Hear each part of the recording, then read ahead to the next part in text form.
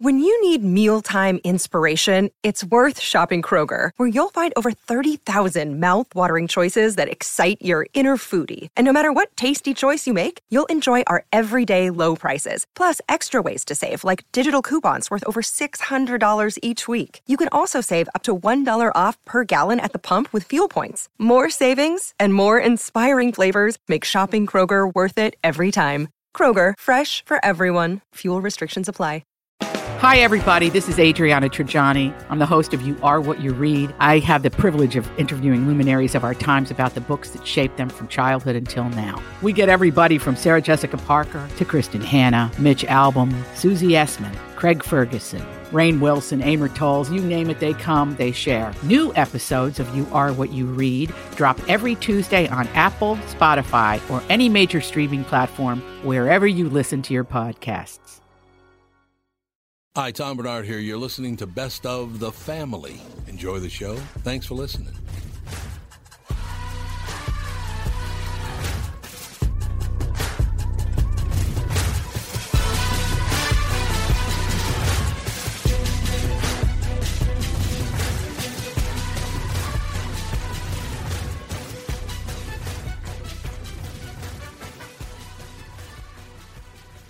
Michael Bryant, Bradshaw and Bryant. So what's the latest? Well, the latest is we're representing people who are injured through no fault of their own. People come to us. We talk to them about what their rights are. We talk to them about things that, adjusters would call them up and ask them about. And we represent people in order to get them justice for the injured. And have been for a long time. Very, very successful, no question. I do meet a lot of your clients. They come up to me on the street and whatever, and they talk about this, that, or the other thing. And they both say, "Why do you guys hang out with Doug Sprinthal?" And I just had no answer for He just looks away, you big baby. In any case, that's the whole deal. So people, they got any problem whatsoever, personal injury or other legal problems, whatever, they just reach out to Bradshaw and Bryant. Yeah, Joe and I have both been president of the trial lawyers for the state, so we talk to people about all sorts of issues. The consultation is always free, and that's what we do. Michael Bryant, Bradshaw and Bryant. Tom here from my friends at Walser Automotive Group with some exciting news. Walser's rolling out Walser Care on new and most used cars they sell in Minnesota. Well, Walser Care is a powertrain warranty with coverage for 10 years or 150,000 miles. Powertrain coverage is like major medical coverage for your car. Engines, transmissions, all the really expensive stuff is covered. In addition, Walser Care includes 24-hour roadside assistance. Lock your keys in your car, run out of gas, you have a flat tire. Guess what? Walser has your back. The best thing about Walser Care, it's free with purchase. That's right, I said free. So, if you're shopping for a new or used Subaru, Honda, Nissan, Mazda, Toyota, Buick, GMC, Chrysler, Jeep, Dodge, Ram, Hyundai, or Chevrolet, see my friends at Walser and get Walser Care for free.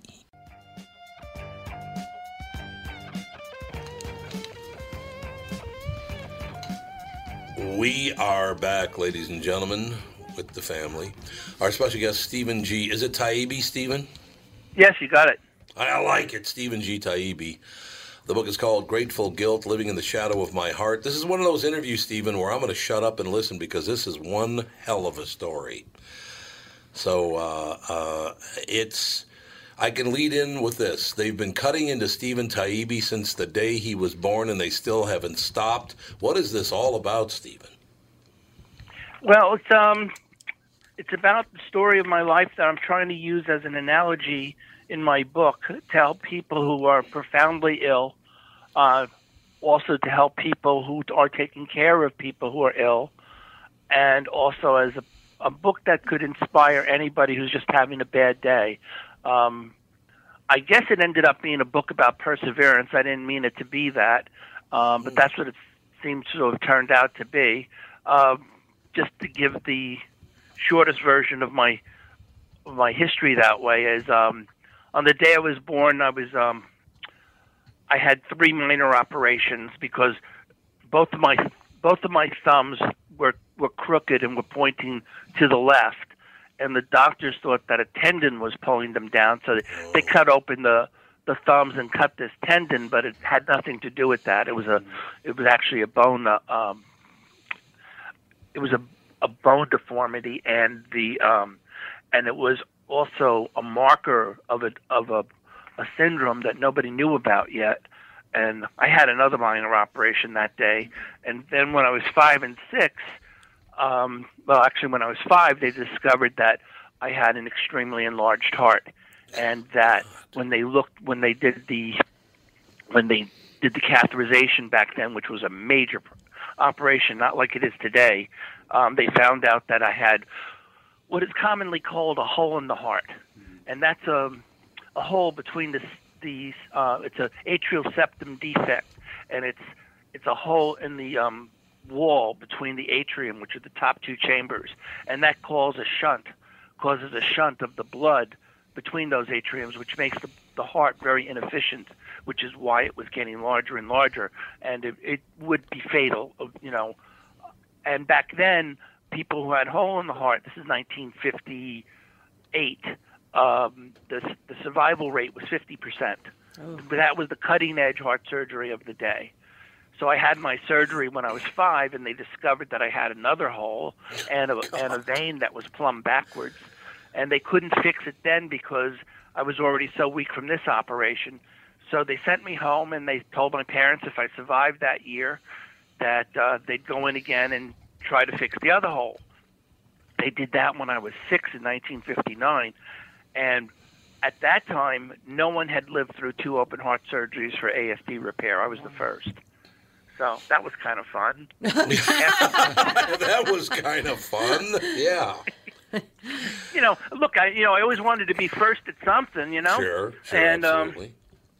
So then they next thing they did was they told my parents that I had lived through this operation, but they didn't think I'd get past 10. And then I got past 10, and they told my parents I wouldn't get out of my teenage years. And that one almost came true. By this time, we had changed doctors, and this doctor and I were very close, and he spoke very bluntly to me. And when I was 15, he told me I had about a year to live because my heart was in such severe arrhythmia. And I went to the hospital, and they cardioverted me. That's literally, I love Dr. Speak. You know, Dr. Speak is really awesome because they make the simplest things sound really complex, don't they? Yeah, Dr. Basham. That's right. I'm sorry? We have a doctor in studio, and he agrees with you. Yeah. You're like, okay, good. That's great because it's true, right? Yeah. You know, and what I really love about medical personnel is when they say something like, you're going to feel a little pressure. What they mean is there's an elephant with high heels standing on you. But That's right. Yeah, well, they say it's just going to be a little pressure. Don't they do that? That's right. If we don't trivialize things, no one will do anything. So Yeah. there's an element of that. Yeah, true that. Pinch means piercing wound. Yeah. Pinch means we're going to use the jaws of life. You have a great attitude about this, Stephen. I'm sorry? So you have a great attitude about all this, I'll tell you that. Well, that's how come I'm here. Yeah, I bet. And I'm serious. See, I just got serious. I'm capable. Anyway, so then they told me that I had this.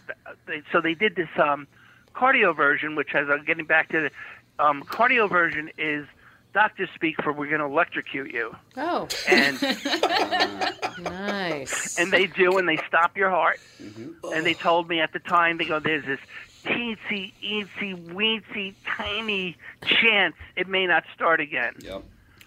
But you know, you have to do it. And they cardioverted me, and my rhythm went back to normal, and so that was great. But they gave me a drug called quinidine, and it turned out that I was allergic to it, but nobody knew that. For the love of God. Oh, God. So on my 17th birthday, I'm laying in bed, and I have a major heart incident because of the quinidine, and I get the whole out-of-body experience and all that. And that was before Kubler-Ross had read her book. I never heard anybody talk about it before. All right. Like all the things you hear, I saw. And then they told me that I'd be lucky if I got through my 20s. Because now my heart was back to a really, really irregular beat, and there was nothing they could do then. Right. And so they wanted me to, you know, they told me, you know, that I could not get out of my 20s, but man, I chased life with a hammer. So I just started living the greatest life you could have, because I didn't know how much of it I had.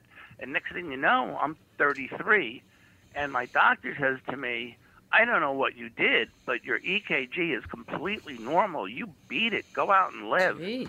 So I went out and bought a glider on my 34th birthday. Oh, man. You tried to kill yourself after all of that.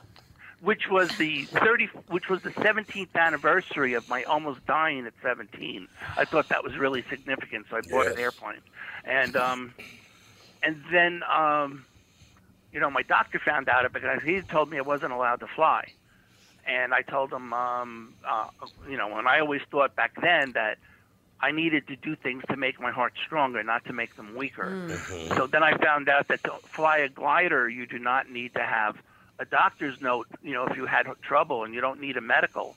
All you need is a driver's license to be healthy enough to drive. Really? So after about a year of my owning an airplane, I told my doctor that I was flying, and he got really mad. He looked like a kaleidoscope, all the colors he turned. And then he pointed his finger at my face and he goes, all right, but no acrobatics. And so I have 6 hours of acro in my book. And, Of course you do, Stephen. Of course you do. Yes, of course I do. And then, everything's going great. And, I'm having this incredible life. I have a television production company. I'm a director. I'm writing, I'm producing, I'm a director of photography. I'm doing all these great things. I'm having a wonderful time. I have an airplane and a trailer at an airport. How many of you there have everything was going just right and you do something to ruin it? Anybody ever do that? Maybe. Weekly. Yeah, right. That's right. I got married. So you do stand-up which is now, actually Stephen? really not true. I mean, my wife she's walked through fire with me, this woman. I really love her. But I suddenly don't own an airplane and a trailer anymore. Anyway, so Sure. but Rose and I, my wife is Rose. We got married. I changed careers. We're doing pretty well. I got a nice house in Huntington, Long Island. We had nice cars. We had a pug that was peeing all over the house. Life was perfect. Yeah. Life Why is not? great. And then all of a sudden, I started to slow down. I started to gain weight, and I couldn't figure it out. And the doctors put a halter on me, which is a EKG machine you wear for 24 hours. Mm-hmm. And they put a halter on me, and they couldn't find anything wrong. And so I'm walking with a friend of mine who's a cameraman, and I live in a very hilly neighborhood, and I collapsed on him. And he had to pretty much drag me home. And I scared the heck out of Larry. And he stayed with me until I recovered, but my breathing was so hollow. And the next day I had a stress test, and I'm like making jokes and saying how I don't really need to do this. And 30 seconds into the stress test, they're catching me as I'm falling to the ground and putting oxygen on me. And my wife is being told I'm in end-stage heart failure. And then the diagnosis of this it's really hysterical. I had something called idiopathic cardiomyopathy. Now, there's another one of those doctor words. Idiopathic means unknown agent or, from an unknown source. They can't just say we don't know. No. That's the idiopathic. I had to go look it up. It sort of sounds like they're blaming you. Well, they should blame themselves because they're the idiots. Yeah, they go, you have idiopathic cardiomyopathy. Yeah. Oh, really? What the hell is that? So cardiomyopathy is wasting disease of the heart. And this time it was caused by, like I said, an unknown agent. And so that set me up for my first heart transplant 18 years ago. And so 18 years ago, I got a heart transplant, which saved my life. Thank God bless my donor. And then I kept that heart for 15 years, which was really good because I had no enzyme matches. You need up to 6 enzyme matches for heart transplants, and mine had 0. And but they had to get it to me. I had to get this heart, or I wouldn't have, or I wouldn't be here. I was on that cusp of getting too sick to be able to get a heart. So they gave me this heart, and I kept it for 15 years, which all the doctors were amazed with. And then 3.5 years ago, I got another heart at Cedars in New York. I mean, in L.A., because New York is the worst state in America for donation rates, and there were not enough organs here for me, and so I had to fly to California, or I wouldn't have survived the wait. It would have taken too long here in New York, so I flew to California and got a heart there, and that's it in a nutshell. Did you ever seen the movie Arthur with Dudley Moore? You ever seen that movie? Oh, I love that movie. The reason I bring it up is because after your descriptor, it's like, but other than that, you had 6 relatively good years. Yeah,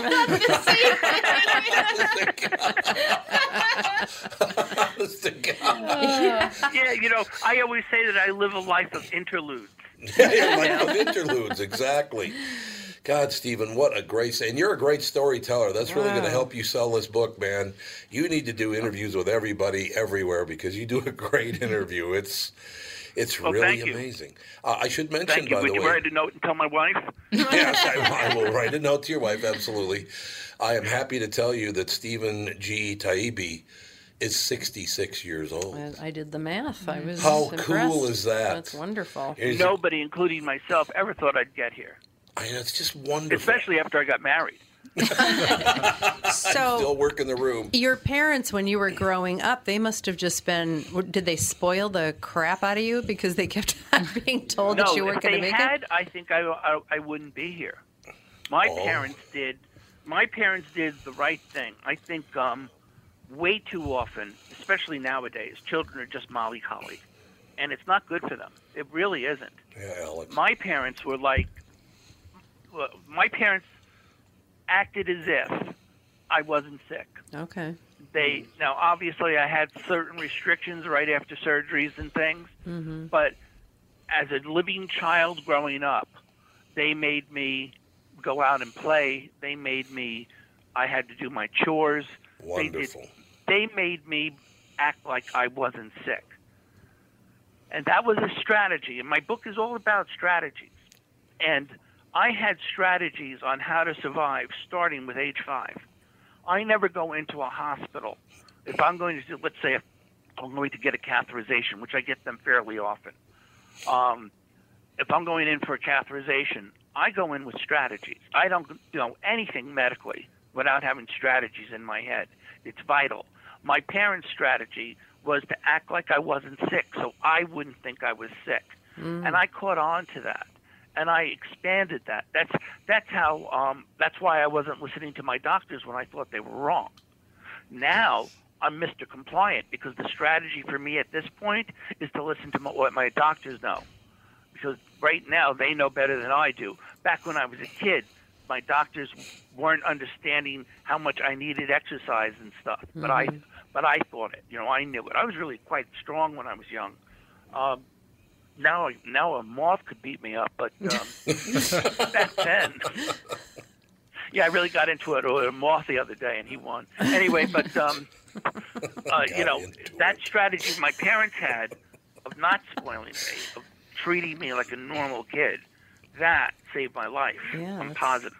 There's no doubt. Stephen, I also do a morning talk show here in town, and I want to book you on that show as well. You do a great interview. So KQRS Radio, it's called. I'm going to have them reach out to you because I want to book you on the morning show so you can tell your story. It's a great story, Stephen, and you tell it very well. Okay, I'd love to do that. You know Harlan, right? Yeah, yep. Yeah, but let him know. We will let him know. Stephen G. Taibbi. It's Taibbi. The book is called Grateful Guilt, Living in the Shadow of My Heart. Stephen, thank you so much for your time. Great interview, sir. Oh, thank you so much. I really appreciate it. We'll talk to you soon on the morning show. Okay, you got it bet. Wonderful. We'll be back with the family. Tom Bernard here, and here with me is the CEO of North American Banking Company, Michael Bilski. Tell me, Michael, I was reading on your website about a customer near where I grew up, North Minneapolis. They were specifically looking for a community bank. That's right, Tommy, Prestige Products. They had been with another community bank, but when their bank was acquired by a large regional bank, the owner felt like they were just seeing his business for the numbers on the page and not really understanding his long-term plans. So he met with a number of community banks in the area, including us. Luke at our branch in Shoreview met with the owner, they hit it off, and Prestige Products chose to work with us. Incidentally, their favorite part of working with Luke is that he gets excited about the same things that are important to them. Having a clear understanding of your long-term goals makes for a great relationship and our difference maker for your business. Why not bank with my banker? North American Banking Company, a better banking experience. Member FDIC, an equal housing lender. By now, you've all heard me talk about MyPillow and how it's literally changed my life. My friend Mike Lindell, the inventor of MyPillow, fit me for my very own MyPillow, and I haven't stopped raving about them since. They won't go flat. You can wash and dry them as many times as you want, and they maintain their shape. Made in the USA. If you don't have a MyPillow or know someone who doesn't, now is the time, because for a limited time, Mike is offering his premium MyPillows, yes, the one that started it all, for his lowest price ever. You can get a queen-size premium MyPillow for $29.98, regularly $69.98. That's a $40 savings. Kings are only $5 more, by the way. Folks, now is the time to buy. Not only are you getting the lowest price ever, but they are the best Christmas gifts ever. $29.98 for a queen-size premium MyPillow. Buy now, and Mike will extend his 60-day money-back guarantee to March 1st, 2021. Go to MyPillow.com and click on the radio listener square and use promo code TOM. There you'll find not only this amazing offer, but also deep discounts on all MyPillow products, including the Giza Dream bed sheets, the MyPillow mattress topper, and MyPillow towel sets. Or call 800-516-5146 and use promo code TOM. Ooh, free falling? Who's free falling? Well, apparently not Steven, because he survived his glider. Hey, she got a glider. I'm getting a glider. See, I got married. I don't have a glider When anymore. he said that, I thought of like glider, Hand rocking chair glider. Oh, I thought he was talking hang glider. I'm like, Yeah. Yeah, it's true. I was like, why did he go by a rocking chair? Have you guys ever heard of Carolyn Grandma Calloway? was. No. You ever heard of this woman? Have you, Catherine? What? Who? Is she Carolyn the inventor of the golf Calloway. ball? No. No, not that one. Okay. No, you haven't heard of her? No. Maybe you've heard, but Twitter is abuzz over Carolyn Calloway. The Instagram influencer received a ton of attention this week when her former co-writer wrote an article about their working relationship. ArtNet reports in The Cut, Natalie Beach describes the 27-year-old as a beguiling storyteller who could burst into tears over a simple gift or apparently lie about it being stolen, who lived halfway between her true self and her romantic online persona, who wrestled with an Adderall addiction and threatened suicide if Beach didn't keep working on their manuscript about Calloway's life. When they abandoned the book, they parted ways, but it's the relationship and the insight into an influencer's life that seemed to have struck a chord. Beach says she was sucked in by their high-energy partnership. She even blew it off when Calloway admitted to having bought tens of thousands of fake Instagram followers to jumpstart her career. I remember we used to interview people on this that I've got 500,000 followers, and we found out they bought them all. Mm-hmm. And how much is it? It's like 10 cents a piece or something? It's, yeah, really not that much. It's not very much. Anyway, she bought tens of thousands of fake Instagram followers to jumpstart her career. After all, she was constantly calling me her best friend and work wife, telling me she loved me. Writes Beach, I thought we were in this together. This is weird. Others have also accused Calloway of scamming. The influencer recently had to abandon $165 creativity workshops for her 800,000 Instagram followers after a journalist dismissed them as a scam. Calloway's response, she wrote a post criticizing her own greed and overconfidence and wore a T-shirt that read scammer per NBC. What is wrong with this person? Why do people care about Instagram influencers? I don't get that either. They're all horrible people. To anyone I've disappointed or outraged, I have so much empathy for how you must be feeling right now, Calloway wrote. It's so valid, and I'm so sorry. She later hosted a sold-out workshop called The Scam. So people sign up for a workshop called The Scam. It doesn't surprise me. Calloway also gushed about Beach, calling her brilliant and saying everything in Natalie's article will be brilliant and beautifully expressed and true. But Calloway's no fool. She wrote in a now-deleted post that she would charge brands as much as $1,000 to mention them on Instagram and $5,000 for regular mentions. Flatiron Books offered her $375,000 for her book and now wants more than $100,000 returned. Calloway is apparently doing what? She's working on it. Yeah. Now the media is abuzz with articles like, "Are you a Carolyn or a Natalie?" and a New York Times follow-up interview with Beach. "My inbox is pretty full right now," she admits. "I'm a little overwhelmed with sort of a tidal wave of attention." But Beach holds no grudge against Calloway for any apparent lies or manipulations. Carolyn was caught between who she was and who she believed herself to be, which in the end may have been the most relatable thing about her, Beach writes. "This is why when people ask me if Caroline is a scammer, I try to explain that if she is, her first mark is always herself." I don't understand any of that story. Why would people like this one? All she's been doing is scamming everybody, but people still like her. Well, look at Hitler. Hitler? How did you tie in Hitler to that? People loved him, and he was a complete lunatic that was... I mean, it's people are easily influenceable. It's like, Yes, oh, they are. you seem like you know what you're talking about. Yet a large amount of advertising is going to influencers, whether it's on Instagram, YouTube, and things like that. Yeah. And so much is going to them. The one was on the BBC. They were talking about, I forget which manufacturer, one of the cosmetic brands. 70% goes to influencers. Really? Yeah. Oh, yeah. 70%. That's not shocking at all. Yeah, here, look. Oh, look what I just got. Oh, I just got this new Estee Lauder a packet. Oh, look, let's see what's in it. You know, and people watch that sort of stuff. Unboxing, the whole thing. Unboxings. Yeah. Really? I'll tell Like, you what did I somebody- get in this package from You know what Old people need to Navy? do is get off the internet and go do Go for a with your walk. life. Yeah, get a life. I'm How gonna go about watch that somebody action? unbox something. Well, these Instagram influencers, their fans are all like teenagers and younger. Oh, they are? Yeah. So what do they influence? What do they mean by influencer? What are they influencing? I think they try different cosmetics and you name it. Oh. Clothes, and then they get they get money from advertisers, and then if people buy things off of their website or their Instagram account, then they get more money. So the whole Instagram influencer thing is like you are a person, you're your own brand that you put out, and people want to be like you. They think you're inspiring. They think you're smart. They think you're funny. Whatever. It's they a cult of think, personality. They think your kids are cute. Like any of that, and then you post on there. You're like, oh, I just got this box with, you know, all the different flavors of Lay's potato chips, and they're so good, and they're an easy snack on the go, and blah blah blah. And then people go buy Lay's potato chips because you eat It's them. like a walking, and you're living cool. advertisement. Yeah. So it's a personal endorsement for complete strangers that Yep. you just happen to like. On. And it also happens on YouTube as well. Children are easily People influenced. Who follow us people do are the same easily thing. And podcasters. There's one couple who do stuff on motorhomes or RV recreation, and they have a podcast.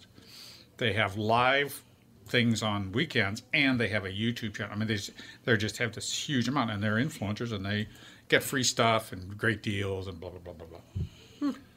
All right, I got to run this by, and then you have to guess. A family of 5 found dead on a cliff in Fiji. A 1-year-old found alive, crawling nearby, having survived 36 hours in the wilderness. Who did they charge with the death of the 5 people? The father. Police say Muhammad Rashish Ishouf, 62, lived next to Nirmal Kumar, 63, and his wife Usha Devi, 54, for years in Fiji before Ishouf and his wife moved to New Zealand. But they returned to Fiji last month for a visit. They found 5 people dead on a cliff in Fiji, and they have blamed a witch doctor. Oh, my God. Witch doctor. A witch doctor. Okay. From Hex? Yeah, I was going to say, is it the Marilyn Manson? Was The there a movie X goat again, yes, nearby? exactly. Was that the witch Yeah, it might doctor? have been a Was goat. anybody Get it in a disemboweled? goat. Is that the witch doctor? Ooh, ee, ooh, ah, ah. Yeah, that's a We good listened to one. that this morning. Ooh, ee, ooh, ah, You ah. listened to that? Yeah. Bing, bang, walla, walla, bing, bang. Well, there's a new. They keep making new versions of it. Well, Oh, no, do they really? Oh, I didn't we know listened that. to the original. Who was it by? Who did do that? Oh my God! song? It's The like Witch the Doctor. it's the I weirdest told the Witch name. Doctor. Tell me what to do. It's like by Oogie Boogie or something. It's literally It's by Sha Na Oogie. Na. Sha Na Na Sha is Na not Na the did a original. version of it. Yeah. That's not the original? Oh, it's not the original? The original is by Ross Bagdasarian, Ah, yes. You know who that released is? in know him well. 1958. You know who I think that is? David Seville. Yes. Yep. That's the voice of Alvin and the of Chipmunks. the Chipmunks. Well, in that, I didn't know that. in the Sha Na didn't Na either. version, there's like an Alvin. We were like, that sounds exactly like Alvin. Yep. I was like, Yes, Ross Bagdasarian was David Seville. okay, well that makes sense then. How cool is that? Actually, I think you did listen to the It said Bagdasarian Sha Na version. Na on Alexa. Well, I think it lied because the original has him doing the Alvin voice. Well, maybe for Sha the Na Witch Na Doctor. has it. Yeah, like in a there. sample. They sampled it. Yeah. I told the witch doctor. Yeah, because I was like, that sounds exactly like Alvin. Ting tang, Walla walla bing bang. Yep, we listened to that this morning. Ding dang, walla walla walla bing bing bang. Listened to it twice. Did you really? Yeah. A little David Seville, Alvin and the Chipmunks. Yeah, there is a current version they sample that and whoa, it's a Club Med song. Oh, really? Oh, is it A Club really? Med song. Yeah. Oh, is it? I didn't know that. So, all right, stay away from the witch doctor when you're in Fiji. Or Cambodia. So what's Cambodia. was this some They sort don't know of ritual? what the I hell mean, they're doing. They'll make you do all the work. odd. They don't really describe why it is they think that the witch doctor killed them. I could probably figure that out at some point, but I think maybe that's I don't really know why they think a witch doctor killed them. For money. Oh, you think it was a money call? You think really? That's what it is? 90% of murder is because of money. So. What is Think Progress? What is that? Horrible website. Oh, is it really? Oh yeah. Talk about clickbait. Why? What is it? It's a clickbait website. What does that mean? They make clickbait. I don't know what that means. I'm trying to figure out what that means. You don't know what clickbait is. I have no idea what Yes, clickbait you is. do. Yes, you do. No, So I they don't. make you keep clicking on their site to go to the next page, or Oh, all news or sites the do ads. that now. Well, yeah, I that's. hate that about news sites.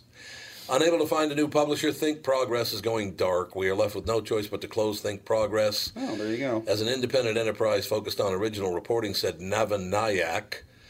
I just called him NN, or double N. That's what I called him. Of the Center for American Progress Action Fund on Friday, the news website was an editorially independent project of the Center, which is a Democratic Party think tank. Think Progress has been in the red for years, the Daily Beast reports. The Center couldn't continue supplementing the growing shortfall in Think Progress revenue. Nayak said the site was put up for sale in July per the Wrap, but 0 people were interested in buying it. Well, the brand name is ruined. No one believes their lies anymore, so they have really? no value. So what would they lie about? Everything? Well, look at every news site. They just make stuff up about mostly political stuff, some they celebrity do. stuff, Let me ask you guys your opinion of this. Why is it that we have laws in America where, because someone is a public figure, you can lie your ass off about them, really ruin their career, and there's nothing they can do about it? I don't the New York understand Times that had a lot either. of power and a lot of money. Yeah? That doesn't make any You sense. can ruin someone's life, and there's nothing they can do about Well, it. I remember when I was in journalism school back before back when there was actual journalism, and they always said when you're thrusting yourself into the public eye, Right. that you have no expectation of privacy wherever you go. Yeah, but privacy and lying about Yeah, what they those are did are very two different. completely different it also things. used to be that journalism had some ethics, and you would not Yeah, be but, yeah. lying Well, that's true. unless you were some sort of a celebrity rag, and then people, took that for what it was. So the star isn't true. It's just Well, not I'm not true. saying it's not true, Not true. but I'm not saying anything. But I mean, here's exactly what I'm talking about. I brought this up earlier. MSNBC story flub gives Trump an opening. No, Lawrence O'Donnell was lying, and he knew he was lying. It was not a flub. It was a flat-out lie to say that Donald Trump and the Russians kind of got together on his tax return or something. I know, it's just a ridiculous story. Reporting on Russia ties to Trump finances. There you go. And now he says, reporting on Russian ties to Trump finances was a mistake. Was a mistake. Oopsie. Yeah, It was so a they lie, make it sound and like yeah, they make it sound like it was a mistake to tell the truth. yeah, that's right. Because That's the right. reporting was the mistake. It wasn't the fact that they lied. That was the mistake. Look, I'm not here to defend President Trump. He can defend himself because he loves to tweet so much anyway. He sure does. I'm here to say these disgusting news reporters need to get their head out of their ass. Like I said, I think that somebody should be challenging their credibility as journalists in the courts, because if you're not actually a journalist and you're just a person with opinions, then you don't get the protections of being a journalist. They all are journalists, though. Everybody's a journalist. There are so many journalistic outlets that just say, hey, yeah, sure, come on to our payroll. There you go. Now you're immune to the law. Well, see, that's what I am totally against. I don't believe that should totally be okay. That. Well, I mean, look at that story. Those gangs, 20 people beat the hell out of 2 guys. They were totally defenseless. These guys, it was 2 different episodes where this happened. They literally punched and kicked the guy in the face when he was down. Jumped on him. Hit him over the head with a flower pot about the size of a building. Ran over him with a bicycle. And this show was the first one to report it in America. Now, how the hell is that even possible? And that was because L.A. Nick showed me the video last Wednesday. Yep. So we talked about it on this podcast, and I talked about it the next morning on the KQ Morning Show. Local news didn't cover it at all. Well, there's a Twitter page and a Facebook page, and I think he has an Instagram page. It's Minneapolis Crime Watch. Right. And he has hardly any followers. Mm-hmm. Really? And he just reports all the crime that he hears over the scanner, and it's amazing. Well, the media doesn't report things that might be damaging to their bottom line. So you're going to allow people to be savagely beat. They don't care. And they don't care. No. It's money. And so if they I don't know, how does that affect their bottom line if they report that? Because they get funding from certain places, like endowments. Not necessarily federal money, although I think they do get, but it's like newspapers? Donors and stuff. Plus they want. Oh, totally. Plus they want people to come to Minneapolis. Donates money to a newspaper. People who are indoctrinated. Yeah, pretty much true. The people who want to cover these stories up. Or the advertisers. Yeah, or it's like, say I'm a billionaire and I want people to think a certain way. I'll say, hey, I'll give you $50 million if you only report a certain slant for the next year. That's true. And they're like, that's true. Sure, there's nothing illegal about that because we're the media. Do you know why local media finally carried the story late last night and early this morning? Why?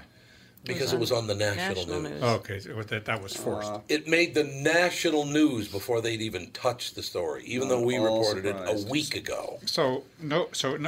We're so fearful of reporting crime, right, in Minneapolis or St. Paul that we're afraid that people will go downtown, or what are we afraid? Yeah, they're afraid that people won't come here and spend the tourist bucks. The problem they have is that it was black people that beat the hell out of white guys. Oh yeah.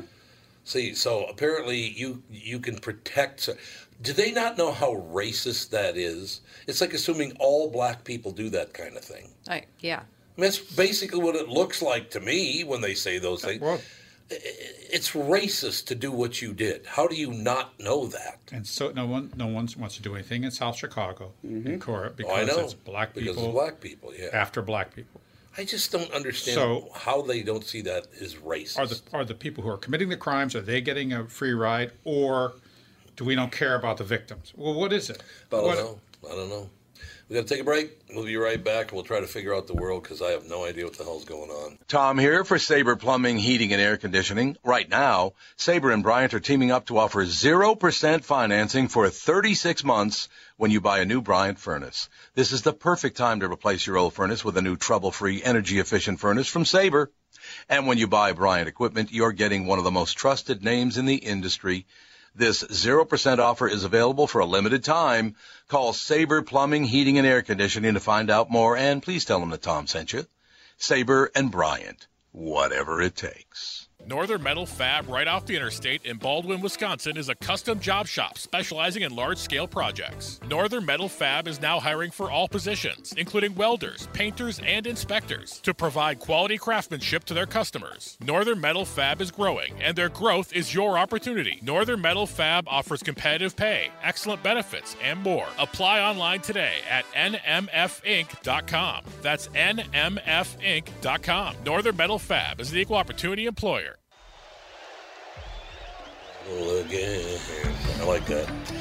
I like to give credit where credit is due, and Wendy called in and said she did see that story about the beatings. Yes. On Channel over a 9. week ago on Channel 9, so I want to give Channel 9 credit. Tom Lydon reported it. Yeah, he Tom did like Lydon a piece on it, yeah. Oh, did he? And Okay, there were good. actually 3 incidents, not just the one that we all saw. No, 2. They reported on 2 last night on the news. Okay, well, she said 3. So, But Wendy. there were 3. She's right. Oh. But they reported on 2 of them last night. Oh. But I just want to give credit where credit. If they covered that story, Tom Lydon covered it, then congratulations, because I didn't see it. Did you guys see it anywhere else? I have seen it on Twitter, quite a bit on Twitter. On Twitter, but not on the news, I mean. Well, Channel 9. Oh, yeah, here we go. news- By Tom Lydon, Fox 9, 5 days ago. So it's 5 days. So it was after we did it. 5 That's or what I 6 thought. days ago. Yeah, it was after we did it. Ah. I don't know. Hey, but still, they ran with the story, which is congratulations. Brian Walsh, our guest. How are you doing, Brian? I'm good. Now, this ought to be a day brightener for us. End Times, a brief guide to the end of the world. That's rather scary, Brian. It's a little bit scary, I suppose. I mean, it is the end of the world, or multiple possible ends of the world, but at the same time, we try to plot some ways to make sure that doesn't actually happen. Newsweek and Bloomberg popular science and investigative journalist Brian Walsh explores the history of extinction and offers a cutting-edge examination of existential risk, the dangerous mistakes we have yet to pay for. Ooh, Brian, I want to hear all about this. So the dangerous mistakes we have yet to pay for and concrete steps we can take to protect ourselves and future-proof our civilization. So what mistakes have we made that we are yet to pay for? Are there numbers of them? I'm hoping just a couple. Well, certainly you can look at something like, let's take nuclear war, for instance. You know, when the first nuclear bomb was tested in Trinity in 1945, I mean, that introduced an entire new category of the ways the world could end. Before that, it had to be natural. It had to be something from space or something here on Earth. Now, suddenly, that's in our power. And we've been lucky for, 70-some years now. That hasn't happened yet, but, of course, those missiles are all still there. You know, they could be fired. Could be on purpose, could be an accident. So that's one. And the other is really looking at sort of, I think, some new emerging technologies that we're just developing now, like biotechnology, gene editing, for instance, or artificial intelligence, where, we may not be able to predict the direction those are going to go, which means they could easily get out of control in a way that could have catastrophic consequences. And they'd be happening faster than we can actually react to, such that we may be making mistakes in the way those are being introduced. We won't actually know until it's potentially too late. Well, I feel much better now, Brian. Hey, hand me that bottle of Prozac over there. You know what's so amazing about that, Brian? That we talk about this quite often because right now the world, not just America, but the world seems to be at each other's throats, and people are willing to lie and destroy other people's lives. They go out of their way. If you don't agree with me, I will destroy you. Are we trying to end this whole thing? I mean, is it subconscious? It just, people are in a bad situation right now, aren't they? Mm-hmm. Yeah, and it definitely feels that way. And you look at surveys, and you see a large percentage of people really worrying about these things, worrying that the world's going to end now. At the same time, this is something that's kind of shattered us always. It used to be something that had a more religious element than a political one. Now it's more about technology, but I think there's something about human beings that has always caused us to kind of catastrophize and focus on this, which isn't the same thing as saying it's not real. It's definitely real, and in some ways worse off now than I think we've ever been before. But this is great news, Brian, our special guest. End Times is a compelling work of skilled reportage or reportage, it all depends, that peels back the layers of complexity around the unthinkable and inevitable end of humankind. From asteroids and artificial intelligence to volcanic super eruption to nuclear war, 15-year veteran science reporter and Time editor Brian Walsh provides a stunning panoramic view of the most catastrophic threats to the human race. But you also give us an out, I'm hoping. That's what I'm hoping, Brian. Yeah. Oh, yeah. I mean, every one of these can be countered. I'll take one. Asteroids have been with us always. It's, you might remember the dinosaurs. That's how they came to an end. Mm-hmm. But now we actually have the ability, using scientists at NASA, to track asteroids, track Earth objects, and actually even deflect them, sort of similar to what you might see in a movie like Armageddon. And of course, a lot of these other ones have solutions too. Nuclear war, there's a way to stop it. We've held it out now for 7 years. We can keep that. And you look at some of these new technologies, biotech or AI, they can be developed in a way that I hope gets the maximum benefit out of them while minimizing that risk. So, Brian, I do have to ask you, because you see it on the news all the time, if we stay on our current course, do you see climate changing so badly that in 10 years or 12 years the Earth will come to an end? No, I think that's been really overstated. I mean, I include a chapter on climate change, and it is different than the other ones because it's happening and will continue to happen. Will most likely, or almost certainly, continue to get worse. But this idea that it's going to suddenly cause human extinction in 12 years, in 20 years, by 2050, by 2100, just isn't very likely. It's different than the other risks, which are kind of like big catastrophes that suddenly happen. This is one that's going to be with us always. In some ways, I like to compare it to, it's less like cancer, more like diabetes. I mean, it has to be managed, has to be controlled, and it can get worse or it can get better, but it's always going to be with us. See, Brian, we need more people like you, because when these people make these statements, whether they're politicians or Hollywood people or whatever the situation is, nobody's there to say, well, that's not true at all. And I'm going to have to call, every time I see it, Brian, I'm going to call you and go, you need to call in to CBS right now because they're trying to say the world's coming to an end in 12 years. When I'm going to be very busy in that case. You've decided against it. No, I love the fact that we have you on because, look, we all need to live cleaner lives. Catherine, my lovely wife, and I have been recycling for well over 30 years. We've lived very clean lives. We don't leave messes everywhere we go. We own no cows. We don't own a county farting cows. That's true. We also drive very few miles in our cars. So, yes, I would like everybody to live a very clean life. It'd be wonderful. But I don't think threatening people with doom is a good way to get there. Especially if it's 10 years. We might as well party on. Yeah. And it's really good. It's an the psychology of 10 years or 12 years is interesting because that started in the 70s and 80s because it was the popular. It's going to be overpopulated. We're all going to die. Oh, it's going to be too cold.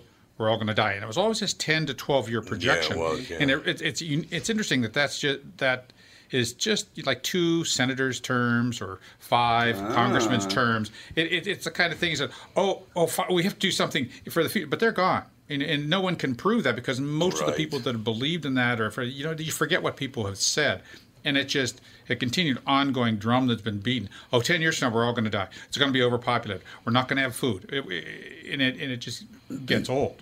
I guess I'm way more fearful of some catastrophic technology, getting out of control. Grey goo situation? Yeah, well, for instance, people have this horrific fear of GMO products. Right. Horrific fear of them.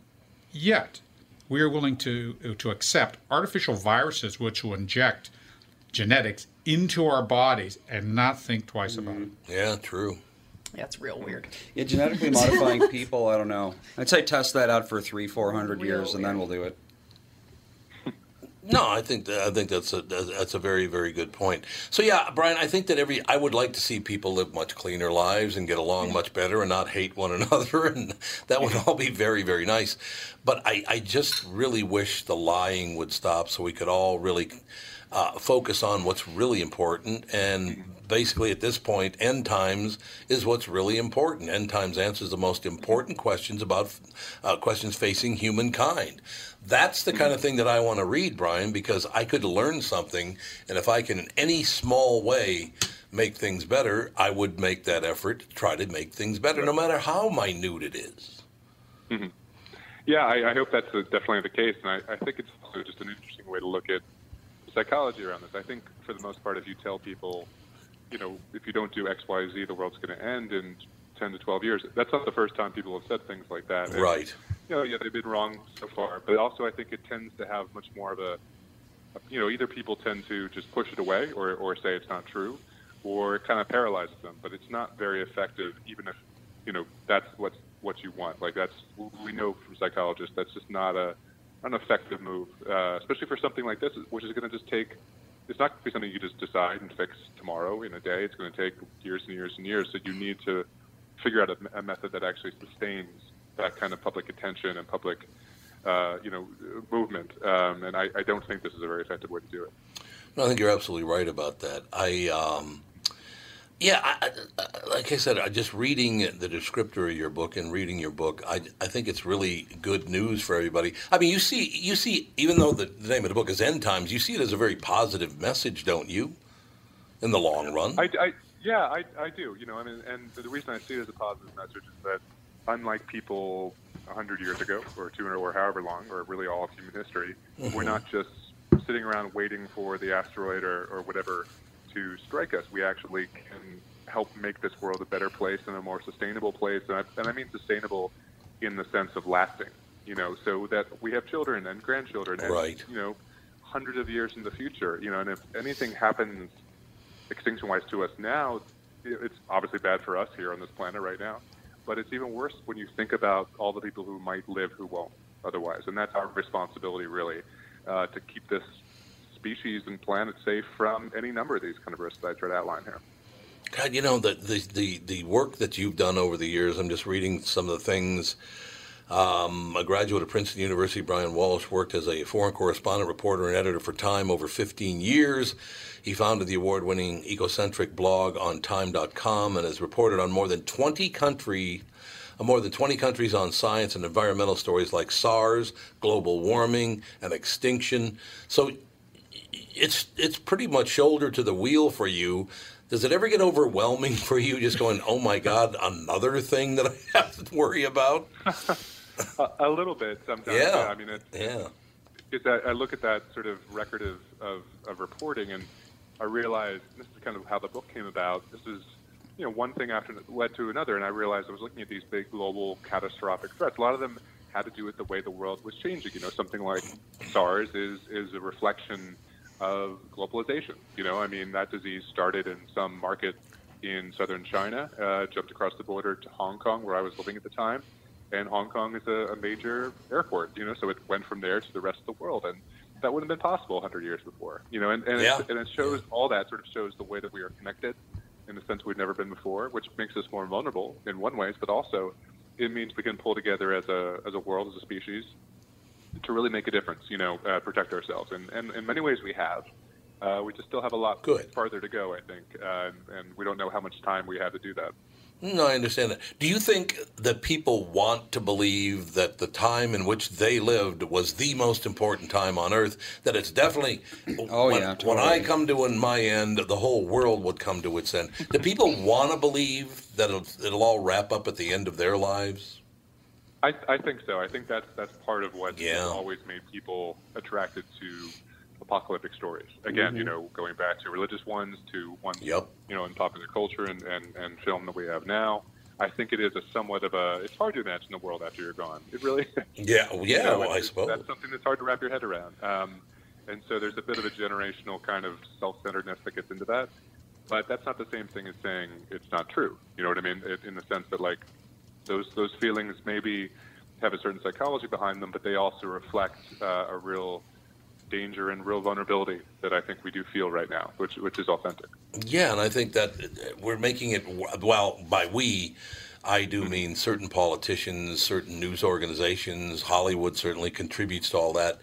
We love to get that negative story out there because people make a lot of money off of negative stories. They make tons of money off that stuff. Yeah, and I think when it comes to popular culture, you want the stakes to always be as big as possible. So it can't just be that a small story about a couple of people. It always has to be the world's at stake, or increasingly, if you're looking at comic book movies like the Marvel movies, the whole universe. Gets bigger and bigger. And we're sort of conditioned to really only accept that kind of scale as mattering. So it's not surprising that we bring that home. So everything has existential stakes. Every election has that. Every debate. It's very hard to sort of find perspective. A lot of that's technology and media. Social media makes everything seem like it's on volume 10 out of 10. It makes everything move very quickly. And so it's hard, and I hope this book helps do that. It's hard to sort of actually look with a hard eye and actually sort of, okay, what's actually important, maybe what's not so important. We're trying to really deal with the things that are important in this book. It is a wonderful thing. End Times, A Brief Guide to the End of the World. Sounds like a negative title, but it's not. Brian Walsh. Brian, thanks so much. Great, great book. Thank you, sir. Thanks. Thank you very much. Great to talk to you. Nice talking to you, sir. I think it's wonderful. Now, here's a guy, he's not exactly, your, I don't know, but he's not exactly your Trump supporter. But, I mean, this guy's worked for Time magazine. He's worked for a lot of different news outlets. And he literally just said, the world's not going to end in 2100. They're talking about 10, 12 years. He said, that's not going to end in the next 100, 200 years, whatever. It's not going to happen. As he's talking, there's a Twitter feed that says a gas explosion in Russia in a lab that contained Ebola, HIV, and smallpox. So I got some other breaking news. I'm like, there you have go. other breaking news? Yeah, State Fair officials have said 11 cases of E. coli are associated with Minnesota State Fair. Most patients reported touching animals at the Miracle of Birth Center. Yeah. So now E. coli What happened to him? That's why you wash your hands afterwards. That's why I had the hand sanitation station all over it. Wash your hands. Wash your hands. Well, touch the hand. Don't touch. If you touch an animal, just wash your hands. Yep. That's right. That's how One it more is tip. with farm animals. Duh. If I go in to pee in the toilet one more time and you didn't flush your turds, Okay. I'm coming to find Stop you. talking about other people's feces for 5 Why do I have seconds. to look at it? Why do you have to talk about it? The problem is he Because hangs out with Fawn now, and he talks about Yeah. turds all the time. Turd bucket. That's what she calls your butt now. She calls it turd bucket. Yeah. Where did she get that calling from? each other turd buckets. I don't know what you're Oh, talking yeah, about. I don't know. Boy, look at the time. Time to wrap up the Wrap this show, up. ladies Well, it's and better gentlemen. than telling kids that she's going to rip them apart. She got from good old Bob Dub. I never said that. Probably saw some cartoon you showed her. I don't watch Probably. cartoons with her. You do. It's probably Peppa Pig threatened to rip someone. Yeah, Peppa that sounds Pig, exactly. Sounds normal. All right, I'm Dora just the here to tell you Explorer. that if you don't listen to this show and get all your friends listening to the show by the millions, the world's going to come to an end in 10 years. I just want you to know that. So get off your ass and listen to the show. Tom here from my friends at Walzer Automotive Group with some exciting news. Walzer's rolling out Walzer Care on new and most used cars they sell in Minnesota. Well, Walzer Care is a powertrain warranty with coverage for 10 years or 150,000 miles. Powertrain coverage is like major medical coverage for your car.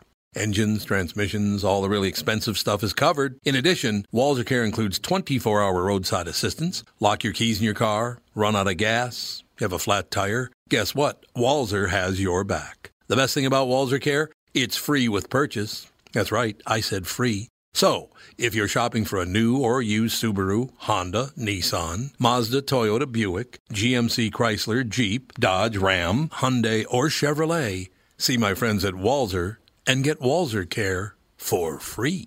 Michael Bryant, Bradshaw and Bryant. So what's the latest? Well, the latest is we're representing people who are injured through no fault of their own.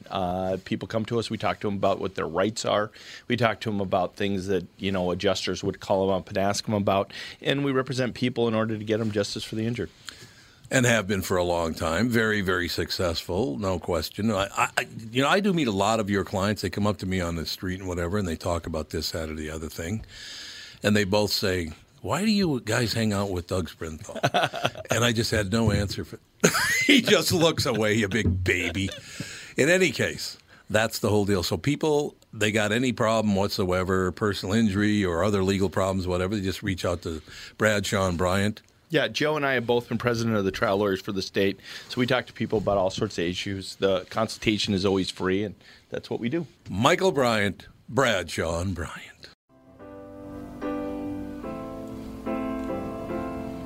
See? Little Beatles. Nothing better than that. Andy, maybe you can explain this to me because I guess I don't know what the hell this is all about, but the third day of President Trump's impeachment trial ended with lead impeachment manager, Representative Adam Schiff, making an emotional plea to Senate Republicans. The Democrat warned that the president will continue to put his own interests first if he is allowed to remain in office. Yeah, because no other president ever did that. You can't trust this president to do what's right for this country like you could any other president in history.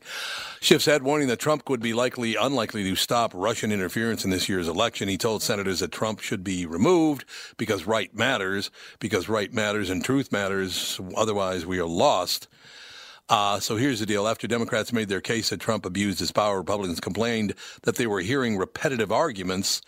The Washington Post reports, we're hearing the same things over and over and over, said Trump lawyer Jay Sekulow. White House officials said that when Republicans argue their case, Sekulow will address reporters as part of an aggressive PR strategy. I don't know.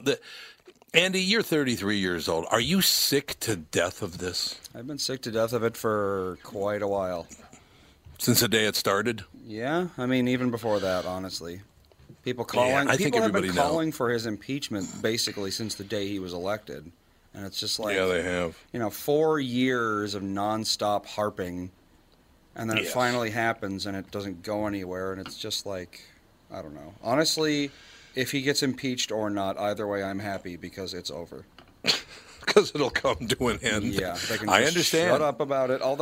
But then Pence is going to be president. They're not going to be happy about that. So, well, that's what I'm kind of wondering. Do you really want to get rid of Trump? Because Pence is a hell of a lot more conservative than Trump is. Yes, he certainly is. So I don't know what the deal is, but yeah, I just read the headline of what the latest is on it and then move on from there because I think people are just sick to death of it. I really do. I do think you're right about that. It's like, really, this is every day. Everything sucks. You know what happened today? I was reading, the Newser, the news delivery service. Mm-hmm. They reported, and you know what? Let me go back there and see if I can find if it's still up there. Because if it's still up there, somebody dropped the ball or they're doing it on purpose. Because I saw a headline on Newser today. Let me scroll down. It has to do with. Okay, talk amongst yourselves. What the hell? What was it listed under again? Oh, here it is. Dow slips. Dow slips while other indexes tick up. Okay. Mm-hmm. So this is from Newser. Dow slips while others tick up. It's a mixed day of trading for Wall Street. Talking about yesterday, right? Right. Okay. Well, let me read something to you and see if you can figure this out. Because it's still there, which means they did it on purpose. Because if it was a mistake or an accident, they would have taken it down and changed it by now. Wouldn't you agree? They've had 12 hours. Well, depends on how incompetent they are. Actually, they've had more than 12 hours. They've had almost 21 hours to correct it, and they didn't do it. So it means they did it on purpose to mislead people. Wall Street closed the books on a mixed day of trading Thursday as gains in technology companies offset declines elsewhere in the market. Investors continue to monitor developments in the international effort to keep a deadly new virus outbreak in China from spreading further and potentially hurting the global economy. Markets across Asia slumped early. The Dow fell 26 points to 19,160. Okay, what's wrong with that story? Do you know? Do you follow the stock market? Very, very loosely. Okay, well, I'll read something to you again. 19,160? That's what it says, yeah. Trying to think. You know where it really is? Wasn't it over 20, like, recently? The Dow fell by 26 points. That part's true, but it fell to 29,160, not 19,160. I was going to say, that sounds a little low. So here's what I'm saying, basically. If it was just a mistake, the fact that they didn't check their work, they didn't proofread their work, they just put that garbage up there. I just don't like it when the news media misleads people. And if it wasn't on purpose, why haven't you fixed it in 21 hours? There's no law that says that they have to be accurate is the problem. Oh, I know. There No, used to I agree, be, but there isn't anymore. So it's like you make a mistake, why bother fixing it? No one's going to do anything about it. Well, it's going to terrify some people because some people are going to think that over the last couple of months it fell 10,000 points. That'd be good news for potential investors. $10,000 off. Yeah, I suppose that's true, yeah. But I really wish the news media wouldn't lie to people like that. Like I why said, do you have to do that? Unless there's regulations that say they can't lie, they're going to lie. And that's true of anything, really. You know, any profession. Everybody's a liar now. They're going to do the least amount of work they legally are allowed to do.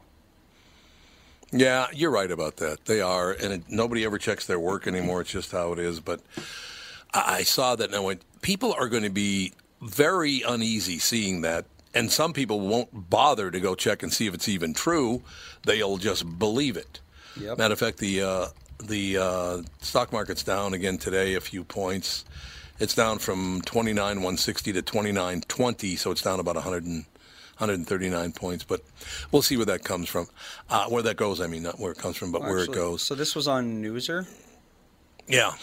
I wonder, because it was posted yesterday at 3:07. You can check the comments, and I'm wondering if people are going to be like, wow, is it really that low, or are they going to think for themselves and look it up? Yeah, I could do that. That's a good idea. That's a good idea that because they do have comments in Newser on pretty much every story, so I will go back to the story and see. Although in my experience, see what the commenters have to say. Newser commenters tend to be like the same 10 people fighting with each other, so. They do love to fight with. Yeah, they do. You're right. Sure do. They love to fight with one another quite a bit, and I don't know why that is that they love to fight so much. But okay, are there any comments? Yes, there are comments. So, there are only 8 comments total, though. There are 8 comments total on a national news story. That's very odd. I think someone had better proof their work. The Dow was at 29,288 today. Meanwhile, the deficit increased by $3 trillion over the past 3 years. That's quite the batting average. Oh, really? Because you do real. And again, I don't have a dog in this fight. I'm not anti-Obama and I'm not anti-Trump. But our debt went up by what, $11 trillion in the 8 years that Obama was president? Yeah, I think. Why don't you check your facts before? Oh, there you go. I think when Obama was president, that might have been the biggest debt. Yeah, that was the biggest debt increase in U.S. history by quite a bit. Yeah, and so to say $1 billion a year is something new, it's not. Well, it's not, or $1 trillion, excuse me. Yeah, Obama, it went up, let's see, just about 8.6 trillion. Yeah, just about $1 trillion a year. But before that, Bush, it only went up. Let's see. Well, it's hard to say because they colored this weird. Let me find a better one. Oh, here's what I like, though. So it says here, meanwhile, the deficit increased by $3 trillion over the past 3 years. Quite a batting average. Then somebody replies to that. Barack Obama added $8.6 trillion, a 74% increase from the $11.6 trillion debt at the end of Bush's last budget. That's a real batting average record that will never be beaten. So, yeah, you can't write things like, oh, look how bad, when your guy was even worse. Oh, yeah. Here's the thing. The number that matters is debt to GDP ratio. That's correct. Yeah, because, exactly. $1 trillion is not necessarily $1 trillion. If New Zealand owed $1 trillion, that would be a real problem. But a nation that has trillions and trillions of dollars being generated every year, $1 trillion is nothing. So you have to look at the ratio. Yeah, that's correct. And for the first time in at least 50 years, the debt to GDP ratio went over 100% in, looks like 2013. Mm-hmm. So before that, our debt to GDP ratio was below 100. So, no matter how much we owed, we still had the money to pay it back and then some. Now is the first time in recent history where we owe more than we have. And it happened under Obama. And I'm not going to say it's his fault because it's not that simple, but... No, it's not that simple. You're absolutely right. You have to, look at the big picture. Yep, you're absolutely. I got to read this because it's something you said earlier. This is hilarious. So the Barack Obama thing, they said, 74% increase to $8.6 trillion. Then Slim to None, who said the $3 trillion over the 3 years. Slim to None then says less than $3 trillion over 8 years, actually, according to the most accurate way of calculating how presidential policy affects the deficit. So in other words, he's just not going by the raw numbers. He's going by, well, let's look at how we look at it. Mm-hmm. Apparently, you subscribe to the inaccurate Method 1 calculation, but hey, I'm willing to engage with you in a recalculation of the Trump effect so that we can find his true handicap on the back nine. Then Norsadine or whatever says 26 points down. Really nothing to see here. Move along. Then SP Heriod said, are you going to behave yourself in this incarnation? So exactly what you talked about. They started going after each other. Of course. That's what they do. It's hilarious. They just go after each other. Look, both your guys are not angels. Both you guys were not perfect people. Just let it go. Calm down. Citrix, ugh. I always have to kill 1 million of their stupid services on my virtual machine. What's Citrix? Citrix. What is that? I don't even know what that is. It's people-centric solutions for a better way to work. Oh, God, ish. Oh, it's virtualization kind of stuff. Just like it business, is, okay. Things that big businesses need, basically. What time do you need me out by, Andy? We got a bit. Let's see. Like how many minutes? Time specifically? I would say we have another 4. Okay, perfect.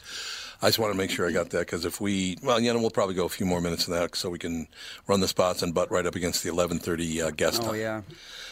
That would make sense for me. You have a great guest coming up. As a matter of fact, we've had him on before. Really, really good guest on this morning to talk about how all the stuff like white privilege and this and that and the other thing is all BS, which, again, everybody knew that. The only privileged people in the world are the ones who already have money. Those are the privileged people. Yeah. We'll talk about that. So in any case, it's just one of those situations where people, I think you're right. I think everybody's sick to death of it. I'm sick about the lying. I'm sick about the misdirection. As I've said before, I went back trying to find a president that I liked, and I never found one. Jimmy Carter was a nice man, but he was a terrible president. I think George Bush is a nice man, but he wasn't that great a president. I don't know. They're doing the best they can. Look, one thing you have to understand about the president, they're coming at him from all sides, nonstop, for 4 years. It is not an easy job to do. Yeah. So we do have to understand that the people need to understand that these guys, it's nonstop people hammering at them. So, it's okay. It'll all work out in the end, don't you think? I will. Indeed, ladies and gentlemen, indeed. God, oh, Jesus. I was looking at, somebody just sent this to me, as a matter of fact. Listed for $26.5 million, the property has a 5,000 square foot basement. The entire basement is a massive collection. I mean, massive, full-size figures. A Star Wars themed basement. The entire basement, other than a pool table and a foosball table, it's all Star Wars. And I'm talking about full-size characters. What are the fighters called again? The TIE fighters or X-Wings? Something, whatever the hell it is. But most likely. Something like that. Yeah, so you want to buy a $26.5 million house and just see if you want to keep all the Star Wars figures in the basement, I guess. I don't know. So he's leaving the figures he's including them in the sale? Apparently, it's all included in the sale. That's what the implication is, anyway. That's weird. I don't know. It's not something I'd be real interested in myself, to tell you the truth. But, did you like Star Wars? Oh, you said you've only seen 2 of them. No, I've seen all but 2. Oh, all but 2. I haven't seen the 2 most recent ones. Are you going to do that? I don't know if I care Probably not. I don't know. Yeah, that's the whole problem. I saw as soon as they brought out the puppets, I was like, I'm done. The Ewoks? Those Ewoks or whatever they were called Ewoks, weren't they? Yeah, I think. I wasn't a fan of the Ewoks.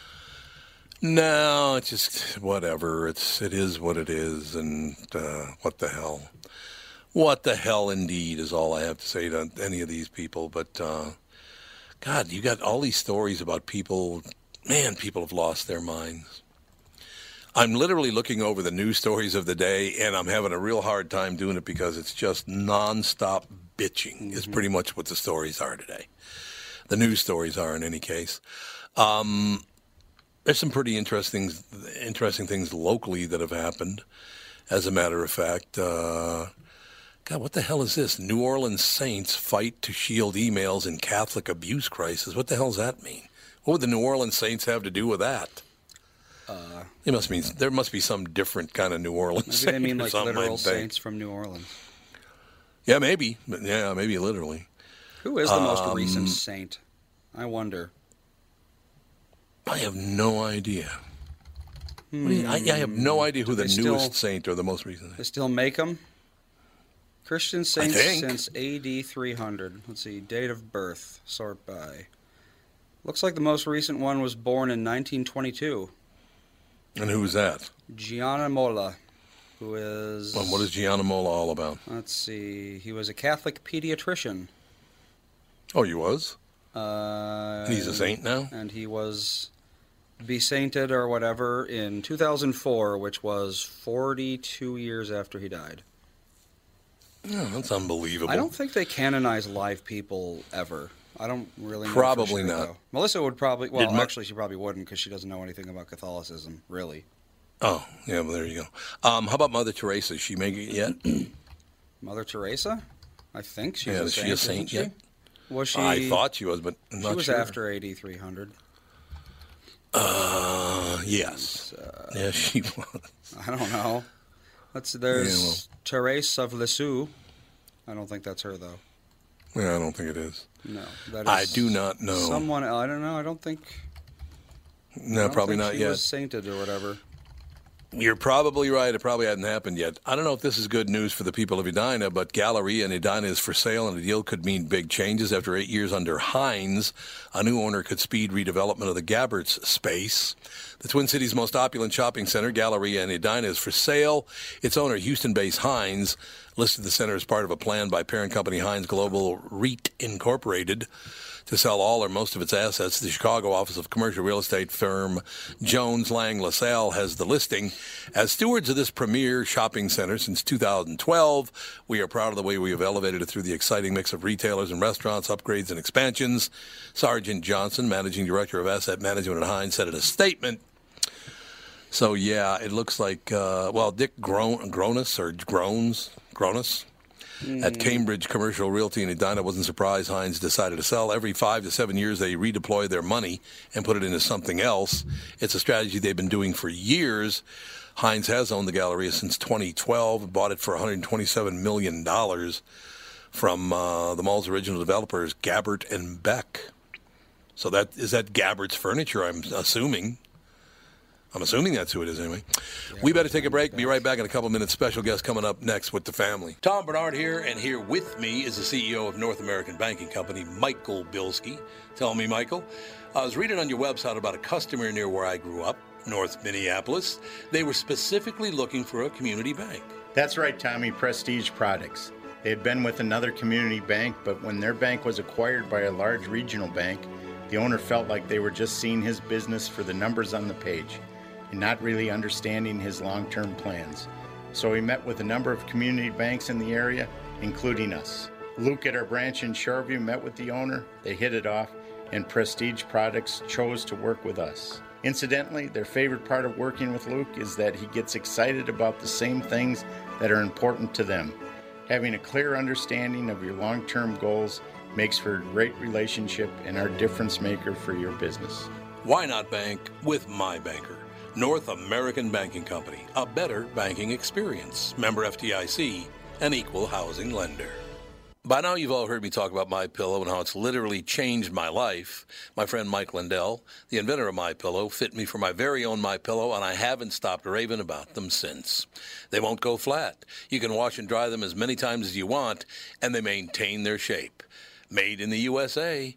If you don't have a MyPillow or know someone who doesn't, now is the time, because for a limited time, Mike is offering his premium MyPillows, yes, the one that started it all, for his lowest price ever.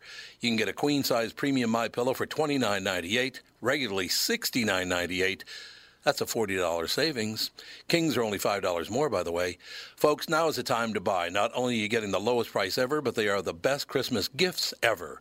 $29.98 for a queen-size premium MyPillow. Buy now, and Mike will extend his 60-day money-back guarantee to March 1st, 2021. Go to MyPillow.com and click on the radio listener square and use promo code TOM. There you'll find not only this amazing offer, but also deep discounts on all MyPillow products, including the Giza Dream bed sheets, the MyPillow mattress topper, and MyPillow towel sets. Or call 800-516-5146 and use promo code TOM. Oh, listen to Andy playing that classic rock. Is that Simon and Garfunkel? Fred Carter Jr. Who is it? Whoever that is. It says Fred Carter Jr. Oh, he covered it probably. Or maybe all right, he we're wrote good the to original. Go. Maybe. I do have maybe a quick correction, thanks to Officer Dave. Mother Teresa was canonized in 2016. It's pretty recent. Well, she was, so she is a saint. Mm-hmm. There you go. Officer Dave would know that. It's absolutely true. Yep. Taboo, 10 facts you can't talk about. Wilfred Riley. Hello, Mr. Riley. How are you? Pretty good. How are you guys? Nice talking to you again. Last time we talked, when your last book came out, Hate Crime Hoax. I was fascinated by the subject because I've been in radio for 49 years. Next year, 50 years, right? And I do a talk show. I do a morning talk show. You've been on that talk show before, the KQRS Morning Show in Minneapolis. We had you on, as a matter of fact, when Hate Crime Hoax came out. What I love about talking to you, Mr. Riley, is the fact that I suffer from all of this all the time. Things you can't talk about, even though they're true. How did we get there? Is it okay if I just call you Wilfred? Yeah, sure, that's fine. Most of my friends call me Will. Will would be good. I'll call you Will. Will Riley. Yeah, Will's fine. So, Will, how did we get to this? I'll give you an example when I'm talking about, and then I just want to shut up and hear you talk about it because I love your take on things.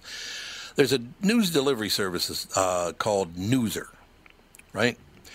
And you know, if you're on radio, you check these news delivery services for the latest stories and all the rest of it. And there's a story in Newser about the stock market going down 26 points yesterday. For the past 21 hours, it says in the story that the stock market, the Dow, went down 26 points to 19,160. Now, of course, the stock market's at 29,160. But it has said on their website for the past 21 hours that the stock market is 19,160. Some people are going to see that and believe it. You do know that. This is getting to be really annoying, Will. I don't know how much longer we can deal with this. I also have had discussions with people about the very things you're about to talk about today, you know, the white privilege thing and this. Well, you know what? As I said, I will just shut up, because the last time we had you on, it just fascinated me because, well, I run into a lot of kickback because I speak my mind. I do not lie. I do not make things up. I will not kowtow to other people, and people do not like that at all, Will. Yeah, I'm not surprised. So I think that the first thing that you're saying right off the top there is something actually very important. Just because something's in the media doesn't mean that it's true. I mean, I invest in the market, and the Dow hasn't been below 20,000 for, you might correct this, but 8 years, something like that. So exactly. If you are a person that takes if you're a person that takes what you see in the news blindly and at face value, you're often going to be lied to. And what we're talking about here isn't really the stock market, although that was a great intro. It's some of these claims that are made politically on left and less often, but still fairly frequently on right, that are obviously false, but that you are simply not supposed to notice are nonsensical. And so the topic of this book, Taboo, is the 10 things that you're really not supposed to say at a dinner party, but that everyone kind of knows. And the goal is sort of giving people ammunition so they can actually discuss these topics. But although this ended up not being a full chapter, for example, I talk about the question of whether men can simply decide to become women. I talk about the Black Lives Matter movement, which dominated kind of upper middle class media and conversation for a good 2 years, and which it turns out was wrong about almost everything. There are less than 1,000 people killed by police in a typical year. LEOs are pretty well trained. And of those, maybe a third are going to be African American. I talk about interracial crime in general. I mean, there's not a lot of it at all. 85% of white murder victims and an astonishing 94% of black murder victims are killed by somebody of their own race, generally that they knew. Person most likely to kill you is your ex-wife. So I talk about that, why we're so afraid. And I also mention in passing, and this I guess would be genuinely taboo, that when interracial crime does occur, it's actually about 70 to 80% black on white. So I talk about interracial crime. I talk about Black Lives Matter. I talk about the trans movement. I have a chapter on white privilege, actually, where I talk about that and the idea of cultural appropriation. And I think I make some good jokes, but I also get into the actual research there. And what we tend to find in quantitative social science is that there are about 20 or 30 things that affect how you're going to be treated in life, and race is about number 8 on that list, whether you're white or black. Number 1 is social class. The main thing that makes people think you're rich and powerful is being rich and powerful. That's number 1 by a long shot. About 80% of privilege is just class. Oh, yeah. But, I mean, there's some other things. Men do have some advantages over women. It's a bit tougher to be gay, especially in an urban area. You know, being from the north gives you some advantages over being from the south. You know, there's IQ, height, weight. So only after you get through all that do you really get into the impact of, say, being Cuban. So I talk about that. I talk about cultural appropriation, so on down the line, race and IQ, all the things you're not supposed to talk about, at least in that social science dinner party setting, are tackled in the book. I think pretty intelligently. Oh, I would not argue that for 1 second. Kind of a coincidence, since you're on today. As I said, I do a morning talk radio show as well, and we had a comedian in Big J. Okerson, who's a very, very funny comedian, was in studio, and he said, I got to tell you something, Tom. This just happened, and it never happened before. He said, on stage last night at the Comedy Club, I mentioned that I had to get home and go to bed because I was getting up to do your show today, and a guy yelled out, Tom Bernard sucks. And he said, why do you think that happened? I said, why? Because I talk about things like what you just talked about. What I do is I go, and by the way, I triple check stats on 3 different sites about white privilege, about cultural appropriation, about crime, about all these different things. Since I began talking about exactly what you're talking about, some people hate my guts, man. I'll tell you that. Oh, they don't like it. Isn't that amazing? Yeah, it is. And I think that's actually really interesting in terms of the context of that being a comedy club, because comedy seems to be the one sector where people are just saying, and this is true for black comics, white comics, it's true for conservative comics like Larry the Cable Guy or Norm Macdonald. People are just saying, look, our whole business is basically telling ethnic jokes. Like, we're not going to stop telling jokes because we're offending you. So comedy is kind of that last line where comedians like Kevin Hart and so on have just said, to hell with it. I'll turn down a major opportunity rather than literally cut out everything that's a white joke or a black joke or a gay joke out of my routine. And my reaction to that tends to be good for the comedians. I couldn't imagine anything worse than listening to social justice comedy. Mm-hmm. Oh, where people God. aren't allowed, you're not allowed to clap. You just need to do that thing with your fingers in the air and so on. I actually have listened to social justice comedy, I guess. I listened to the Hannah Gadsby special once with a date, and it was an interesting experience. I mean, I don't know if I'd call it comedy. But anywho, the basic idea that these things are taboo is very real. I don't think, Big J is a member of a comedy group called Legion of Skanks, so I don't really think he cares. Exactly. It doesn't surprise me that one guy in the crowd was woke enough to yell that out. Though it's always this sort of virtue signal. I mean, you're not going to go on stage and challenge a 300-pound comedian about what he's saying. You just sort of make your noise and then move on. But, many of these ideas getting to the point are pretty silly. I mean, if cultural appropriation were real, I couldn't wear shoes.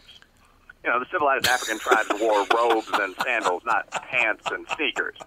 So, my car is a Mercedes, not boasting or complaining. Just like, if you couldn't take something from another culture, I'd have to give that back to the Germans. Trade it in for a Cadillac or something. So, the idea that you can't take things from other societies is absolutely asinine. That would include sushi, hibachi, tandoori chicken, soccer, football. Nobody actually believes this. It's just something you can say to look woke. Right. Yeah. No, you're absolutely right about that.